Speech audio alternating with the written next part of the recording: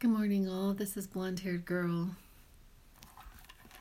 I've talked about this subject over and over again, and I'm going to talk about it again today. This idea of mental illness, and I would change it up and say it is the human condition itis. I remember when I was in graduate school, because I actually do have a degree in this. I have a master's degree in counseling and human relations. And I studied psychology on top of that to become a professional counselor. So I have a lot of education, but it's not even really my education that I would say is the best part of me commenting or doing a podcast on this subject, because I have been really looking at this subject since I can remember. I mean, I remember being 12 years old and not doing well. I remember I'm starting to really kind of do things. I mean, I didn't do drastic things, but it was at that time that I started to, I'm going to be admitting to things, confessing to things that I don't normally talk about, but it was at that time that I had this suicidal ideation going on. I was about 12 years old. I don't want to get into my childhood very much at all, if at all, but my lifehood I do want to get into, because it is key. It is key to everything, because I believe at this point there is no reason for us to be here but to be enjoying our life. Like, life is to be enjoyed. We are here to experience wonderful things. There's no other reason. A loving God, a loving creator, a loving source of everything would not send us to this planet for us to suffer. I just at this point in my life, I don't believe in that. Yes, we do suffer, but we weren't sent here. We did not birth a life here and have it be solely about suffering. And what ends up happening is we spend nearly our entire lives suffering between happy events that happen fairly sparingly. And so in my quest throughout my life, and I've actually done all kinds of I tried a lot of different things. So if I had a diagnosis, my diagnosis would be generalized anxiety disorder with panic. I'm opening up my computer case. You guys are going to hear it zip. So it was at about, I don't know. I mean, I had suffered all kinds of stuff before this, but at about 22, it was right around the passing of my dad. My dad passed away when I was 22. And I started to have these panic attacks. I mean, I actually saw a cardiologist because I would have these heart issues. And honestly, to this day, I don't know that they know exactly what goes on with my heart, because I still have heart issues. I've had heart issues since I can remember. And so back then they actually tried to put me on an antidepressant. I remember them putting me on they put me on a Paxil. No, Prozac. And remember all that talk about Prozac back then, you know? All that talk about Prozac, and people like actually ousting themselves because they took Prozac. Sorry, I hit my phone with my computer. So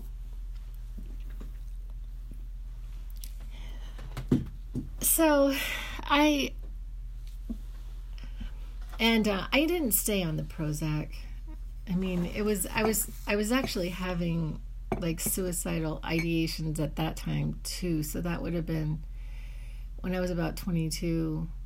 I lost my dad, and I graduated from college, and I was really in the doldrums. I had no idea what I was going to do with my life, and and I had a really great job though. I had taken a job as a flight attendant, of all things in the world. Yes, I was a flight attendant when I was young, and I traveled. I got to travel. Like I took one trip with my friends that we went to Europe. We went to Europe, and all we had was a Eurorail pass. I mean, imagine that. Like 3 friends, we were like 23 years old, and we it was really weird. I'm having this memory about it. We got our tickets pretty cheap because of I think a war we were in Iran, or maybe it was Iraq. I don't remember. And so I got like really cheap tickets. It was like $500 to drive to like fly to Brussels. Anyway, getting back to the subject. So when I was a flight attendant, I had this option for mental health, and I went to see a counselor, and then they had put me on. Well, and then they had me take this test, and I started laughing when I read it, and that because it didn't really tell them a whole lot, but I could have told them everything it told them. And then they prescribed me Prozac, sorry. And I was on it for a very short amount of time, and I quit taking it.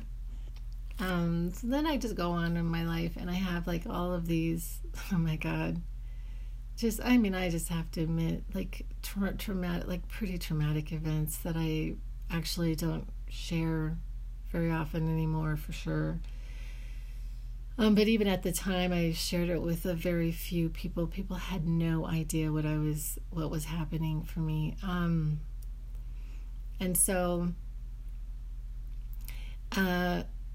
then I'm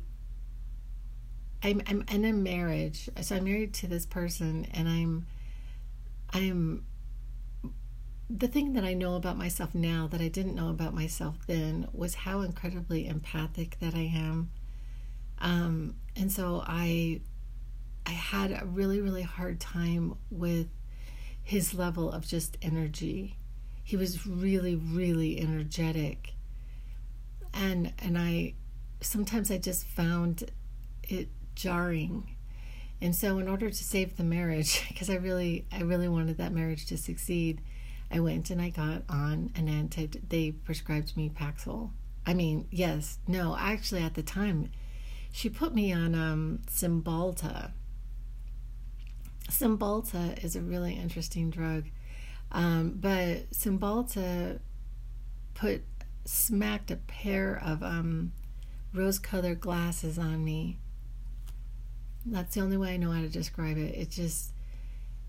It just everything was great. It was just great. Everything was great. Until it wasn't. And then the rose-colored glasses kind of fell off, and then so did I.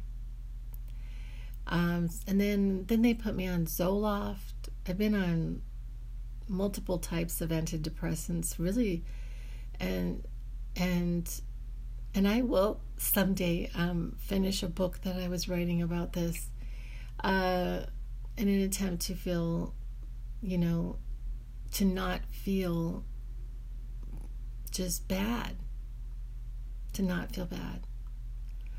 And then I'd gone to the doctor. I remember I'd gone to my general practitioner. I went in and I was I was kind of weepy. And that's another thing, people feel really uncomfortable with emotions. And I find that men, and I'm not really sure, just some men. Okay, let me just put it this way. Men that I have spent time with, some of them have been very uncomfortable with emotions. And I think this doctor, and also doctors get something from prescribing you medication. I'm not always sure what it is, kickbacks, I'm not sure what it is, but this doctor handed me a prescription for Paxil. So I fill the prescription, I start taking the prescription, kind of knowing that it's a bit of a crutch, but I didn't care at the time. It was fine, and I went on Paxil, and Paxil was a very effective drug for me. But there came a time where I didn't want to be on it anymore. And those drugs are actually not necessarily designed to ever get off of. People don't want to admit to it, but it's just the damn truth. So at one point, I decided I was going to get off Paxil, and it took me many tries. But I finally, at one point, I was able to get off of Paxil, and I was propelled into the worst hell that I could imagine. The withdrawal, the lengthy withdrawal, the insomnia, the psychosis, it was awful getting off Paxil. But I no longer take anything. In fact, much to my doctor's chagrin, I don't take my blood pressure medicine. I have blood pressure issues, which I can't figure out. Like, how did I get blood pressure issues when I am the healthiest person I know? And I mean that. Anyway, just based on my diet and my exercise and my meditation and I don't know. I just think I'm a really healthy person. So I don't understand how I have high blood pressure. But anyway, so fast forward, and it started to become that most days when I woke up, I was pretty good. Well, now most days I wake up and I'm great. It is a huge difference in what some would call my mental health. Huge. I cannot even tell you. Most days I wake up and I'm walking around and, oh my gosh, I just love that. I love that. This is so great. I love my life. Everything is perfect. Everything is perfect about my life. But it took a long time to get here. And I have to admit, it was not easy. Abraham Hicks, I love them so much, but they always try to present that everything is easy, and that makes me freaking crazy. But on the other hand, if you call it impossibly hard, people won't even try, and calling it hard makes it harder. You're going to have to do this really hard, impossible thing. Most people are going to say, then I'm not even going to try. But I am admitting right now that it was, and maybe I made it harder because I thought it would be hard. I don't know. I could have never imagined what it was like to wean myself off Paxil, and had I known, I would have never taken it. I would have never taken that medication in hindsight. So now I want to fast forward to, this morning I wake up. I'm thinking about my day, and one of the things in my day today is working with people. So I work with clients. Right now, I am a full-stop counselor. I'm a mental health professional right now. When I go into people's homes right now, I am focused on their mental health. There are a number of the people that I go to see that I am seeing them because of substance abuse. There is a lot of stuff going on with substance abuse. There's a lot of shame. There's a lot of families ousting. There's scapegoating from families, from the community. Like, you're like really bad because you are a substance user. You're an addict. So, and I beg to say, I really, really want to know the difference between a person who is using one substance rather than another to cope. So I used a legal drug, and I'm not saying, I'm not going to put that stigma that I was an addict onto myself, because I refuse to do that. But I was taking a legal substance, and the only difference between the substance I was taking was that it was legal, and the substance that these people were taking because it was illegal, or they did something on the influence of it that didn't work out well. So I go into these homes and I talk to these people, and what is my methodology? It is something like a cognitive behavior approach. I don't like the word behavior. I hate that word, behavior. How are you behaving? I can't stand that. But it is the way that we find evidence of what is actually happening. And so this week, the theme has been with my clients is, what do you think about when you wake up in the morning? It's like, what are you thinking about? And they because I beg to say, they don't necessarily even really want to wake up. I was like, oh God, can I just put the blanket back over my head and go back to sleep? Sleep through life. Watch TV. Veg out. Drug out. Alcohol out.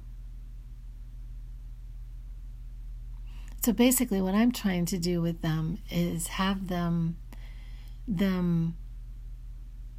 focus on what they're thinking about and tweak their thinking from my life sucks to let's just see how it's going to go. Let's just see how my day is going to go. Let's just see how this is going to go. In an attempt to get them to at least a smaller, better place. Because if it's not that, it's something else. It's an addiction to television. It's an addiction to sex. It's an addiction to relationships. Staying in an abusive relationship because that person makes us feel normal, because we got all these hormones going on in our brain. So this morning I wake up and I look at my phone and my Instagram was just kind of there, and one of my favorite people that is on my Instagram, she's got a picture of herself with 2 bottles of pills and is talking about her mental illness. I have this, and this.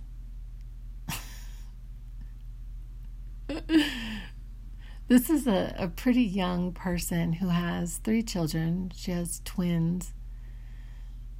And it just really stuck with me. I just was like, you're mentally ill because you have the human condition, my friend. Because somewhere in we got the idea that we were unlovable. It could have been before we were even cognizant of getting this idea. And I'm not talking about everyone, because there are some people who are incredibly lucky and have very skilled parents who instilled in them self-esteem and love and really did a good job with them. But then there's others that their parents, I don't believe knowingly. I mean, but everybody needs to live in reality, right? I mean, and look at the reality.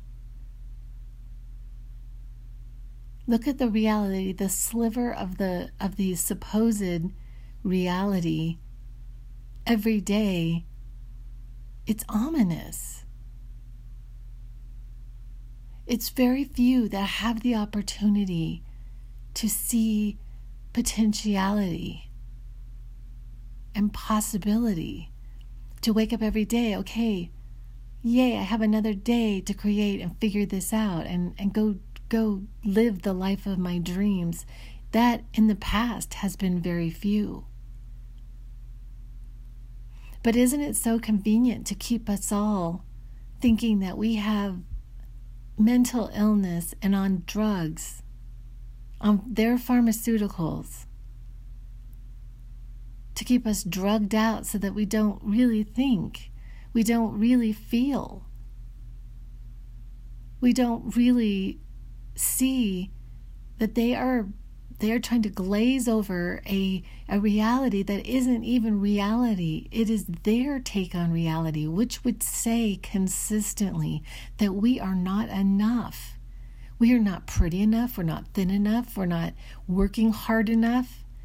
We have a case of the not enoughs. And this is the human condition. That someday there is this white picket fence, the American dream, someplace far out, and if you work hard enough, you too.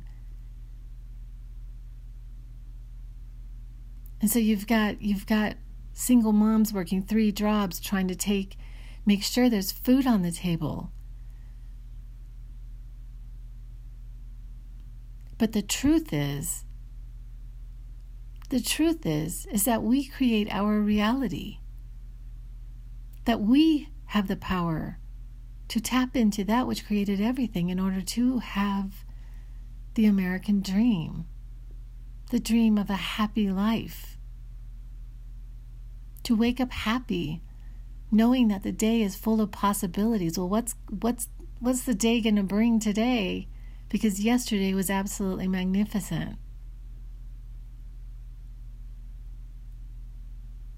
And so I would say that there isn't this mental health. It isn't that we're mentally ill. We have the condition of the human condition.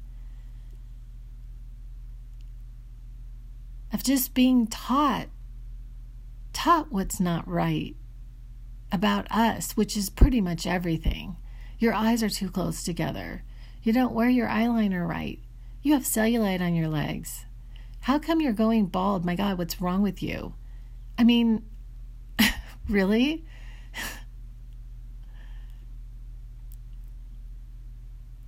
And so I've been asking them to and I have this visual. I'm working on a project of having this visual because basically it takes a long time and it's not going to happen overnight. But little by little by little by little, we can have. And I hope to provide these people with a launching pad, just a launching to a different trajectory, starting with thinking about what their thoughts are. But anyway, I just wanted to put that out there. I appreciate y'all listening. Now, I have my ADHD person has to get back to my workaholic person and get some stuff done today. I mean, I'm sitting here and I'm like, I definitely have ADHD. And I sit down to do stuff and then an email pops on my screen that I have to pay attention to, or I get a phone call, or I get a text, or we are set up for ADHD with our cell phones in our computers. And then you become your brain gets a ding every single time you are redirected. It's like ding, ding, ding. And then you're sitting there going, oh my God, I haven't had a ding. What the hell? So then I go over to my TikTok to watch a couple TikToks. I'm just saying this as this ADHD that is blown around is the newest trend.